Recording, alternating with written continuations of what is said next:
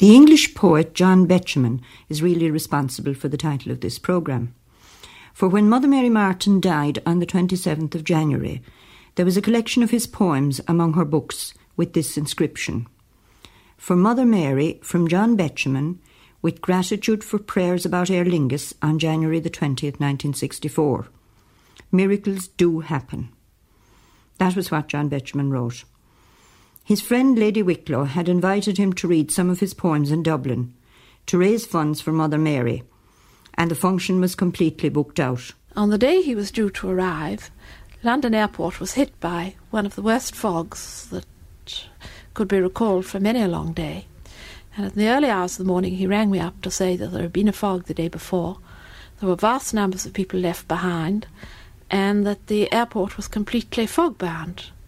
But if there was any chance of getting away, could I do anything this end with Aer Lingus or to try and get away? As he didn't think he'd get away, there were so many people, even if it was air cleared, as there were so many people left behind from the day before. So I immediately got in touch with Aer Lingus and had only to mention that it was for Mother Mary, for them to say, well, it would have been quite impossible in any other circumstances to take a passenger out of turn, but in these particular circumstances of letting down Mother Mary's evening and all that's planned, we must, of course, get him out if any plane gets out. In addition to that, they kept me informed at hourly intervals of the state of the weather at London Airport, and right up to 4 o'clock in the afternoon there seemed no hope of any plane getting out that day. At the same time, I kept at hourly intervals in contact with the medical missionaries at Drogheda. And at one point, after I had rung up a few times, Mother Mary came on the phone herself and urged me not to worry, not to get excited, not to fuss. She said, don't you worry, just go straight ahead with plans, he'll be here on time. Another few hours passed, and no word from London Airport, and I had almost despaired and wondered what to do with between 700 and 800 people sitting in a large hotel ballroom, when suddenly the telephone rang, and here was John Betjeman himself at Dublin Airport, crying out to be met. So by rushing to Dublin Airport, we got him in time for his poetry reading. Betjeman protesting, or opening his show by saying he never believed in miracles until today, because when he arrived at Dublin Airport, and in fact later that day, he heard it was the only plane that had got in or out of London Airport for 2 days. And you couldn't be with Mother Martin very much without believing. She had such quiet, simple faith, conviction it would come. Difficulties, they were made to be overcome. That when money will come. It's God's work. If it is, then the things will melt away and it will be found. That was her vision. She couldn't argue very much. She couldn't prove. She wasn't very intelligent, that way, you know. She had a woman's instinct and a woman's insight and a woman's conviction, which is stronger than any recent thing, you know. She had that. Father Hugh Kelly, S.J., a lifelong friend of Mother Mary and of the medical missionaries, who died in Drogheda a few weeks before her. What John Betjeman saw as a miracle was a very small one, compared with the building and staffing of 29 hospitals and many, many more clinics and convents right across the globe. But everyone who came in contact with Mother Mary Martin was impressed by the tremendous force of her faith. I was teaching in Drogheda during the school year 1952-53, and it was during that time, I can't remember the exact date now, that the hospital went on fire. The following day, Brother Maloney and myself went up to Mother Mary Martin to sympathise with her on her trouble. And she passed a remark which, to me, was typical of the woman. Well, brother, she said, when I started this hospital here, it was during the war, and the aeroplanes were flying over, bombing Belfast. And my brother said to me, Mother Mary, you're very foolish to build a hospital here at this time. And my answer then, brother, was, well, God has given it to me, and if God wishes to take it away, then he will. And now he has taken it. She didn't mind the expense, although money wasn't very good at that time with the order. But if it was necessary, it was got. They were always short of money, weren't they? Oh, yes, always. And it was always coming in by miracles, well, it came. That's the extraordinary part of the thing. It came. And she'd say, "Oh, be all right now. God will provide. God will look after us." Completely undaunted if she was asked to start a hospital for 400 beds in the south of Italy, as she was asked to do. Completely undaunted by the prospect, and quite certain that with the help of God she'd have it underway within a reasonable time that would have seemed impossible to any architect. She felt she was doing a work that God wanted to be done, and that He gave her that idea and she was going to do it. That's all about it. And she never reasoned about it. Difficulties never bothered or troubled her. No matter, "Oh, that'll cost a lot." "We'll do it, we'll do it." "Will you build? Couldn't you build cheaper?" "We'll build the proper thing. We'll do the right thing." "Couldn't you give a shorter training to that?" So give her the best. That no pinchback business. No pinching or no scraping. That when you do a thing, do it well. Mary Helena Martin was the eldest daughter of Thomas and Mary Martin of Glenageary, County Dublin. She was born on the 25th of April 1892, the second child in a family of 12. Her people owned a prosperous business in Dublin. When she was only 8 years of age, she got rheumatic fever after a drive home from Glencullen in an open car during a snowstorm, and as a result she suffered from a weak heart all her life. She and her sister Violet volunteered in 1914 as VADs, Voluntary Aid Defence Nurses, and she served in military hospitals in France and Malta. In Drogheda, the sisters have a postcard which she sent from Malta to a friend in Clyde Road. It is dated the 7th of January 1916 and is a photograph of herself and her soldier patients with the message, "I'm curing them all in fine style." Very likely her experience during the war prompted her to train as a nurse. But one city hospital refused her because she had no academic qualifications, even though she'd been educated at famous convents in Dublin and England and at a finishing school in Germany. So she went to Glasgow to a home for unmarried mothers. And here the Reverend Mother had misgivings about accepting such a finely dressed young lady. But Mary Martin persevered until her health gave out and she had to return home. And this was to be the pattern of a lifetime, one venture after another ending in yet another breakdown in health. But later she trained as a midwife in Holles Street, and soon after she spent her first 3 years in Nigeria. She went out at the invitation of that great missioner, Dr. Shannon. That's one of our great modern Irish men who has never been yet recognised. He really was the spearhead in our modern missionary effort, which in my mind is the biggest thing we've done since the explosion after St. Patrick's time. I think we're true to type in an extraordinary way. When we get the faith, we give it. And I think since 1916, that missionary explosion, I think, has been an amazing thing in this country. She was invalided home from Nigeria for the first time. In fact, the doctors told her she'd never be strong again, and she had put out of her mind any work or any religious vocation. That was an impossible thing. She was to be a permanent invalid. So I used to meet her regularly then. I went out to her place at Green Bank in Monkstown. She used to be in bed there. I used to go out there. We'd have talks of that. She always had that idea, nursing that idea, you see, of founding an order on new lines. She had seen the desperate medical condition of the people in Nigeria, especially maternity, the appalling loss of life of children and the sufferings of mothers. And she felt that something should be done, that you can't go merely and give the word of God to these poor people. You must make life worth living for them. And that was a splendid act of charity, you see, to help them in such a dire need as that. She had that in her mind always, but it seemed an impossible thing. That wasn't maternity. Obstetrical work was not permitted to women by the church or to priests, and consequently that was closed. There was nothing to be done, but she hoped and hoped. She inspired a few friends, a few girls who were chiefly civil servants, a few anyway, gave her ideas to them, and they came gathered round her quietly. There was no organisation of any kind, but they began to meet often and then to discuss things and to have visions and dreams and aims that way.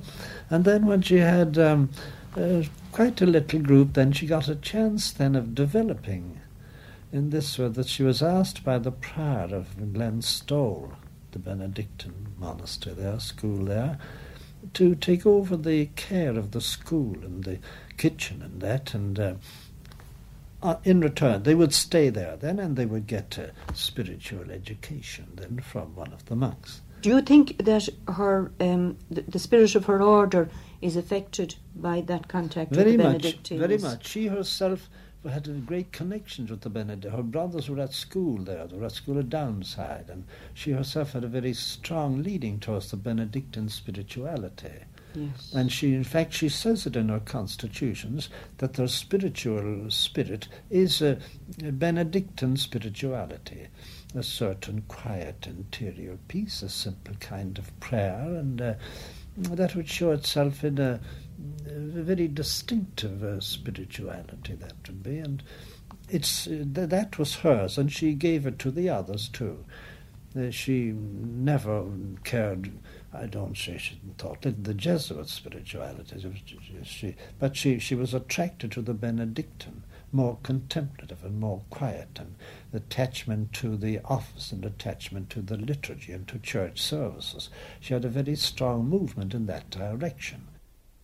Bishop Moyna, Prefect Apostolic, came home from Nigeria in 1934, looking for just the kind of help Mary Martin had in mind to give, and they met. And even though she was once again a patient in hospital, she asked him if he'd sponsored the kind of medical missionary congregation that she had in mind. So I said, perhaps with the thought back of my mind that this would not really eventuate or come about, that I said that I would accept them. And I suppose I was really influenced by the extraordinary faith and courage with which this frail person spoke of doing this work for God. So Bishop Moyna returned to Calabar.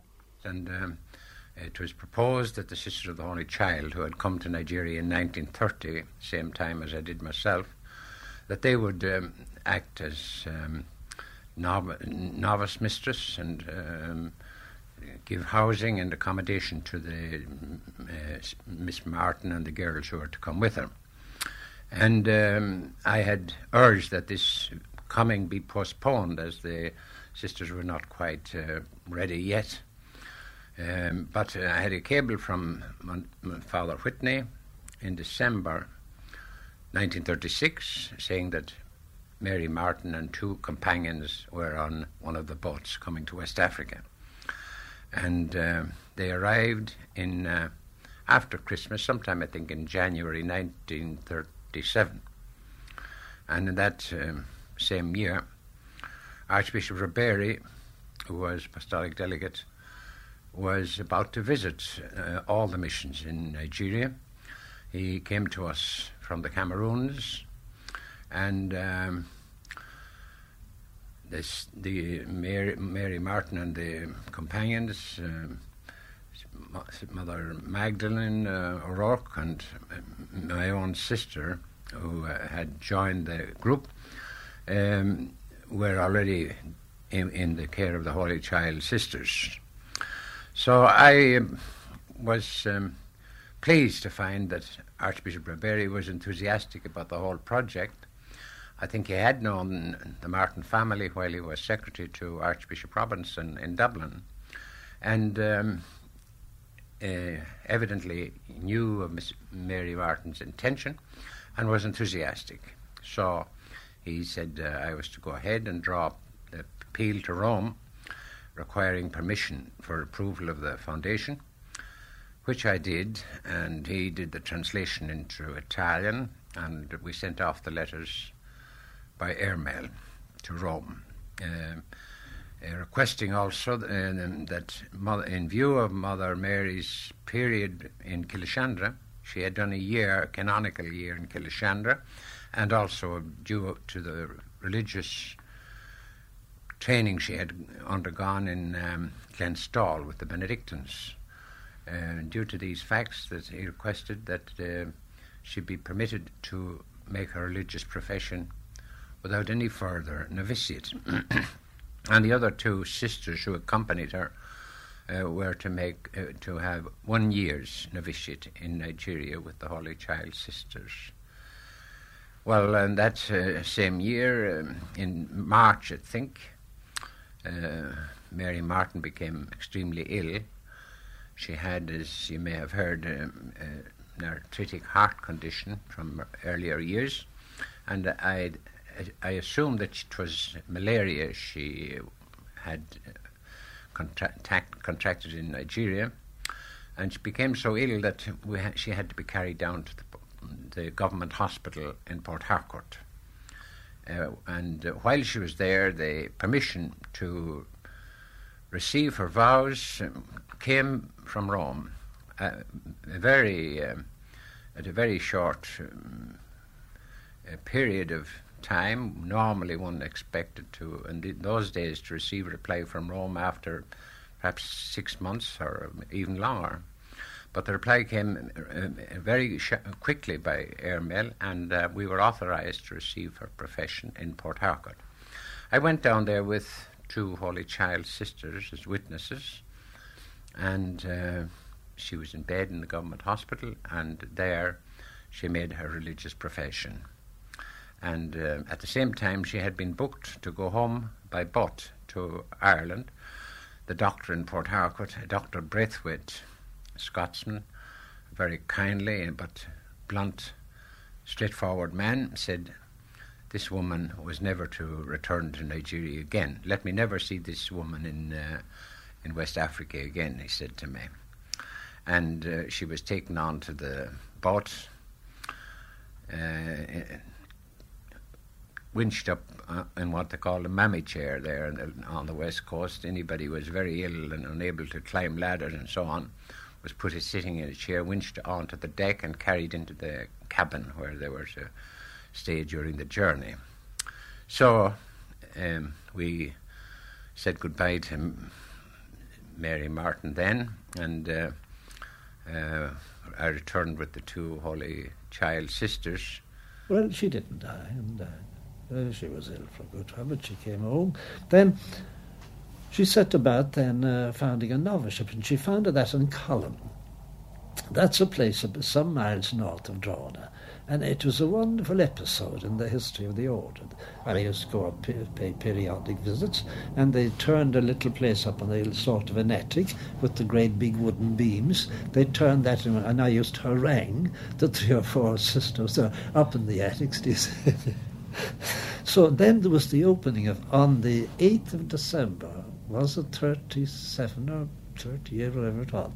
It was a wonderful day, and Cullen was on the map for the first and last time. There was bunting in the streets. The nuncio came, the cardinal came, cificars came. The city fathers of Drogheda came out in their new clothes, bottle green coat, big buttons, 3-cornered hats, and these. Oh, marvellous! And I preached the sermon. You see, there was no light on the church, and how I read my manuscript, I don't know. But anyway, it was a marvellous day, and Father Corcoran, God rest his soul, a good, decent, holy man, he was on walking on air. He was on the crest of the wave, and that lasted then for a few months, and then there came the great chance. Monsignor Callan, he was administrator Drogheda, and he had a little cottage hospital there, and he offered, would you take over that? It was one smallish little house with a little wing, a tiny little thing of it, a small business. Would she take over that as a little hospital working? Well, it was an invitation she couldn't refuse, because it gave her a chance of doing medical work and training sisters and then doing the work of the order, you see. So she took it over then. A very tiny little seed it was. And then I used to go regularly there, and I used to see the plans of the other places on the ground. And we're going to Villiers, that'll be the novitiate. I remember surveying one of the very first of them one day, Every time I go after a new one was built, they simply seem to spring up out of the ground. For 30 years, for over 30 years, building and that never ceased in Drogheda. There was always employment for men there. Peter Tormey, a carpenter, was one of these. I was working for Desmond Martin, as I say, doing jobs around the country and in the city and all that sort of thing, you see. But the war being on, work was getting slack, you see. So I was thinking of emigrating at that time, the same as everyone else. And he got to hear about it. So he says, no, he says, I don't want you to go. He says, I have other plans for you. He says, when this is all over, he says, there won't be anybody left in the country. So I stayed on with him, and then eventually I came down to Drogheda. And did Mother Mary Martin provide a house for you? No, she didn't, but she provided the means of getting it. You see? You have a house in the town in Drogheda, have you? I have a house in the town in Drogheda, yes. And she took an interest in this, did you? Oh, yes. Yes, she came to each of the houses I was going to look at, you see. And we passed over 2 or 3 until we finally got this one now. And was this because she wouldn't approve of it, of the... Well, she didn't like the idea that there was nowhere for the children to play. You see, there wasn't much of a garden or space attached to the others, and there's a fine garden and plenty of facilities for the children now where they are. My eldest boy now is in the laboratory down there. He's a laboratory technologist down there with them, you see. And she was asking me about them one day, and she was the eldest boy. She asked me about him. What was he doing? So I told her that he was going to Kevin Street Technical School for chemistry and something else, you see. Oh, she says, that's interesting, she says. And she says, she looked up her papers on the desk. She says, I have an advertisement, she says, here, she says, to send to the Independent, advertising for a trainee laboratory technician. She says, would he be interested? So I said, I'm sure he would. I'll ask him when I go home anyway. So when I came down the following morning, I told her, yes, he would be interested. Oh, well, she says, I won't send that to the paper yet. She said, I'll put him on 6 months' trial in the laboratory. What manner of woman was this Mother Mary Martin, who did so much in spite of constant ill health, wartime shortages, and her fair share of well-meant opposition? She could charm the birds off the trees or cash from a cardinal. I've forgotten who said that to me when speaking of Mother Mary Martin, but I don't really think it was unjust. She had considerable charm and realism. It was the realism rather than the charm which induced one cardinal in particular, His Eminence of Boston, Cardinal Cushing, to assist with financing the International Missionary Hospital of Our Lady of Lourdes at Drogheda. I would say very feminine. Yes. And gave an impression always of frailty. I mean, long before her illness, or of course she had suffered a great deal from illness in her lifetime. But I'm not thinking so much of physical frailty, but of character, of gentleness, of quietness, of essentially a feminine. If she hadn't been in religious life, I would say she was very much a man's woman, you know. Yes, very much the type of woman that would appeal to a man. She's a wonderful person to know. I don't know what it is about her. You get that feeling that if she comes in, you stand up immediately. You know, and she never orders you or commands you to do anything. Would you mind doing this? Would you mind doing that? She just tells you what she wants and she leaves you to it. And you do it cheerfully? Oh, you go out of your way to do it. Yeah. When the first part of the hospital was being opened, I remember it's 3 o'clock in the morning. And we were all there, of course, rushed and bustled. All the VIPs were coming for the opening and all that sort of thing. And she was along in the corridor, on her knees, cleaning the tiles, the floors. Yeah. That's the type of woman she was. Well, tell us about the cigarettes. Well, I was working in her office one day. Now, the office would be only about 16 or 18 foot square. She had her desk in it and her bed. Now, she had no big office or anything big at all. It's just a plain ordinary office. And I was putting up new pelmets and curtain rail on the windows. I was there about, well, maybe an hour and a quarter, an hour and a half or so. And she suddenly said, "Peter, when did you give up smoking?" So I turned round on the ladder and I told, "Well, Mother, there's time and place for everything. I wouldn't like to be smoking in here while you're working." "Oh, nonsense," she says. "Any man that's whistling or smoking is happy." And she pulled out the drawer on the side of her desk and produced cigarettes. She was a very, very attractive woman and very feminine, very refined and delicate, a lady to her fingertips, if you mean. And she looked awfully well always in anything she wore and that. But that way I would almost certainly, very ladylike she was indeed, and very attractive, and very beautiful at that time, you know. Nice fair complexion and fair hair, do you see, and she was very attractive. She really had a wonderful way with clerics. Yes. They fed out of her hand.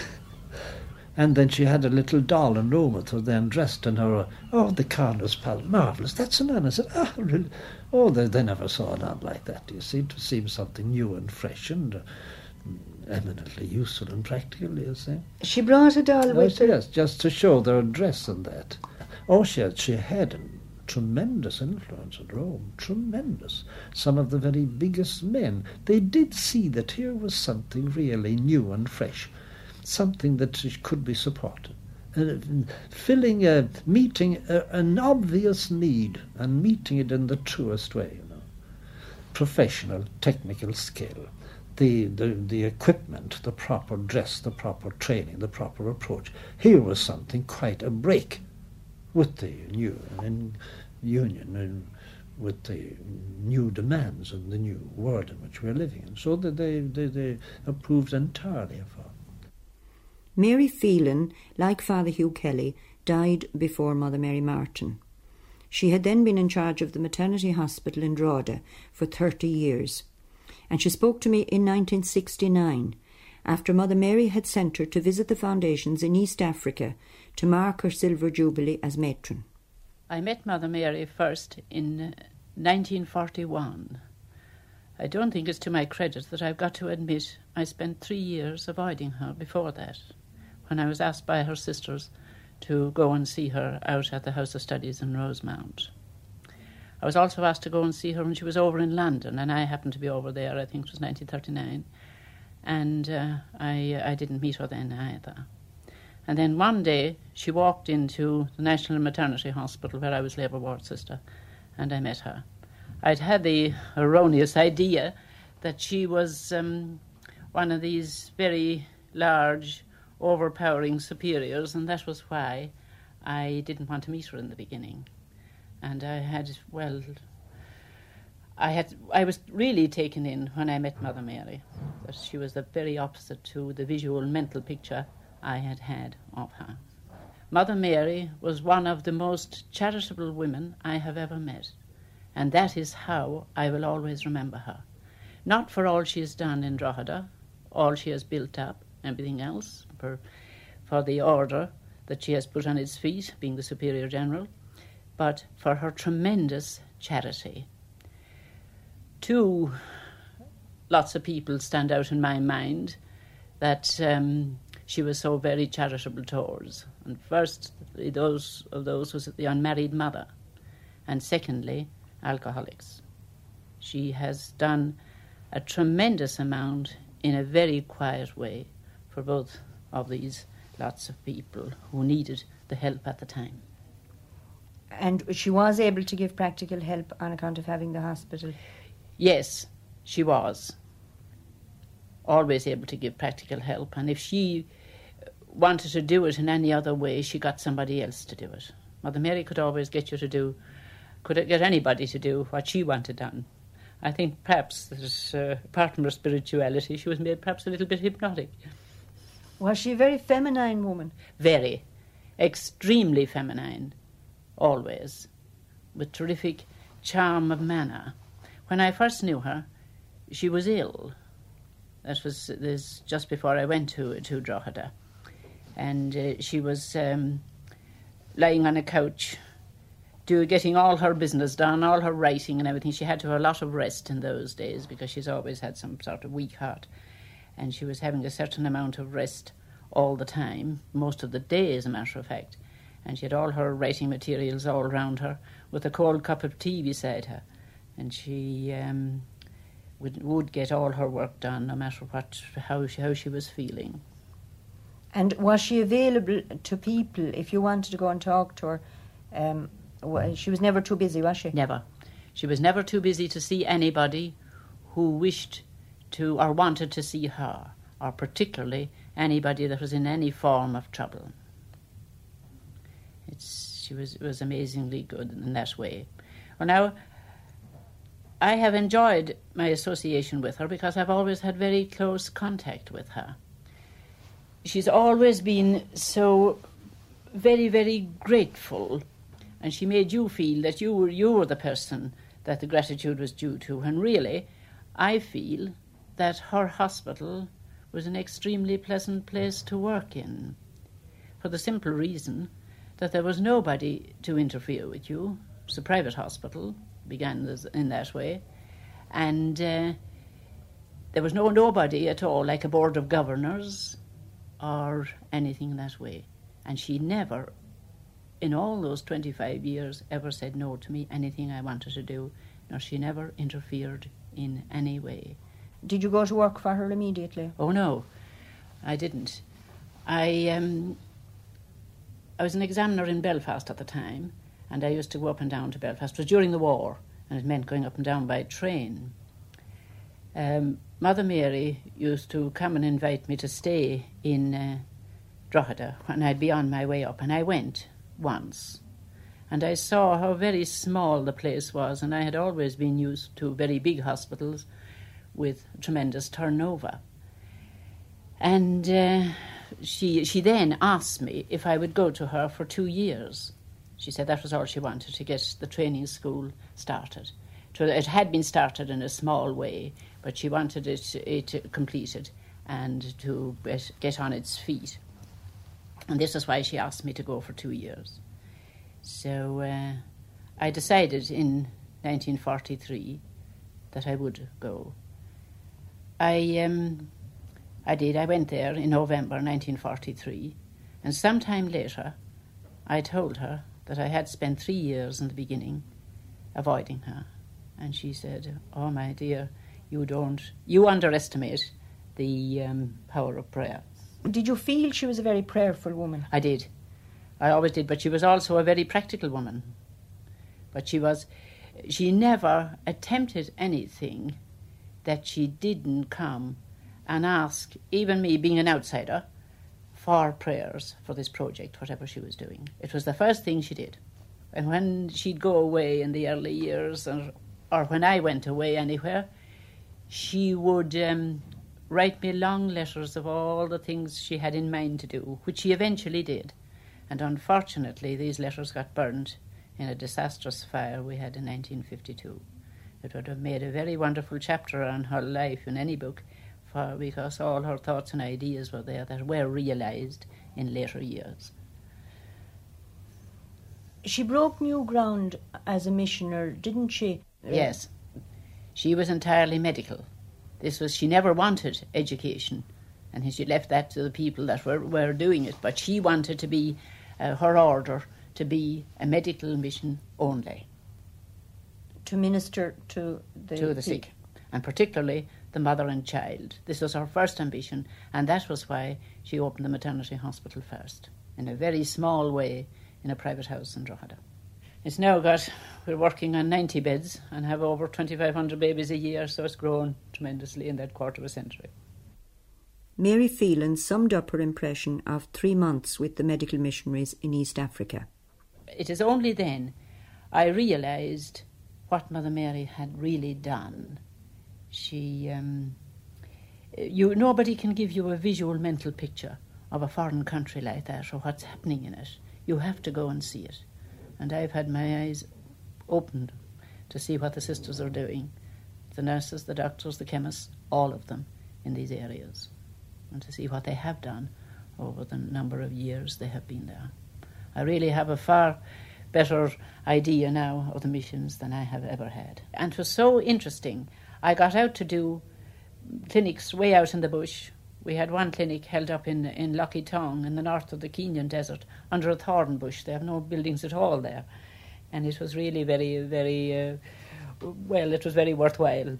And it really opened your eyes to the poverty of the desert and to see what the sisters are trying to do. They have a small plane there, only for that they couldn't get around, and there is a sister pilot. Well, have we anything else now to say about Mother Mary Martin? The only thing that I want to finish up by saying is that having known her for a quarter of a century, she is the kindest and the most generous woman I have ever known. I don't know of anybody that would equal her in kindness and generosity, and that was to everybody. Well, we heard Bishop Moyner recall that a doctor in Port Harcourt told him in 1937 that Mother Mary was never to set foot in West Africa again. So, if Providence has a sense of humour, this last recording is meant to make the angels smile. It is Mother Mary Martin's own voice in a message to the rest of the medical missionaries, and it was sent almost 30 years after that doctor's edict. I've just finished my visitation here in Calabar, and today I'm leaving for Ibadan and then from there to Goja. But before leaving, I wish you all a very, very happy Christmas. As you know, we are all very fond of the season of Advent, and we will all be united in preparing ourselves for the coming of our Divine Lord again at Christmas.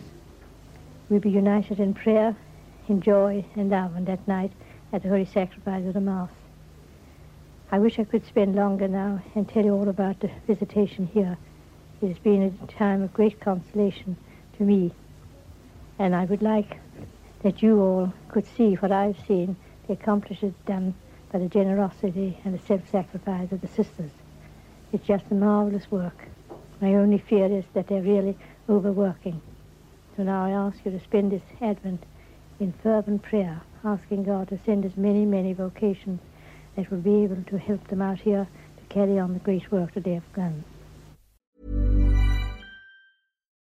When you need mealtime inspiration, it's worth shopping Kroger, where you'll find over 30,000 mouth-watering choices that excite your inner foodie. And no matter what tasty choice you make, you'll enjoy our everyday low prices, plus extra ways to save, like digital coupons worth over $600 each week. You can also save up to $1 off per gallon at the pump with fuel points. More savings and more inspiring flavors make shopping Kroger worth it every time. Kroger, fresh for everyone. Fuel restrictions apply.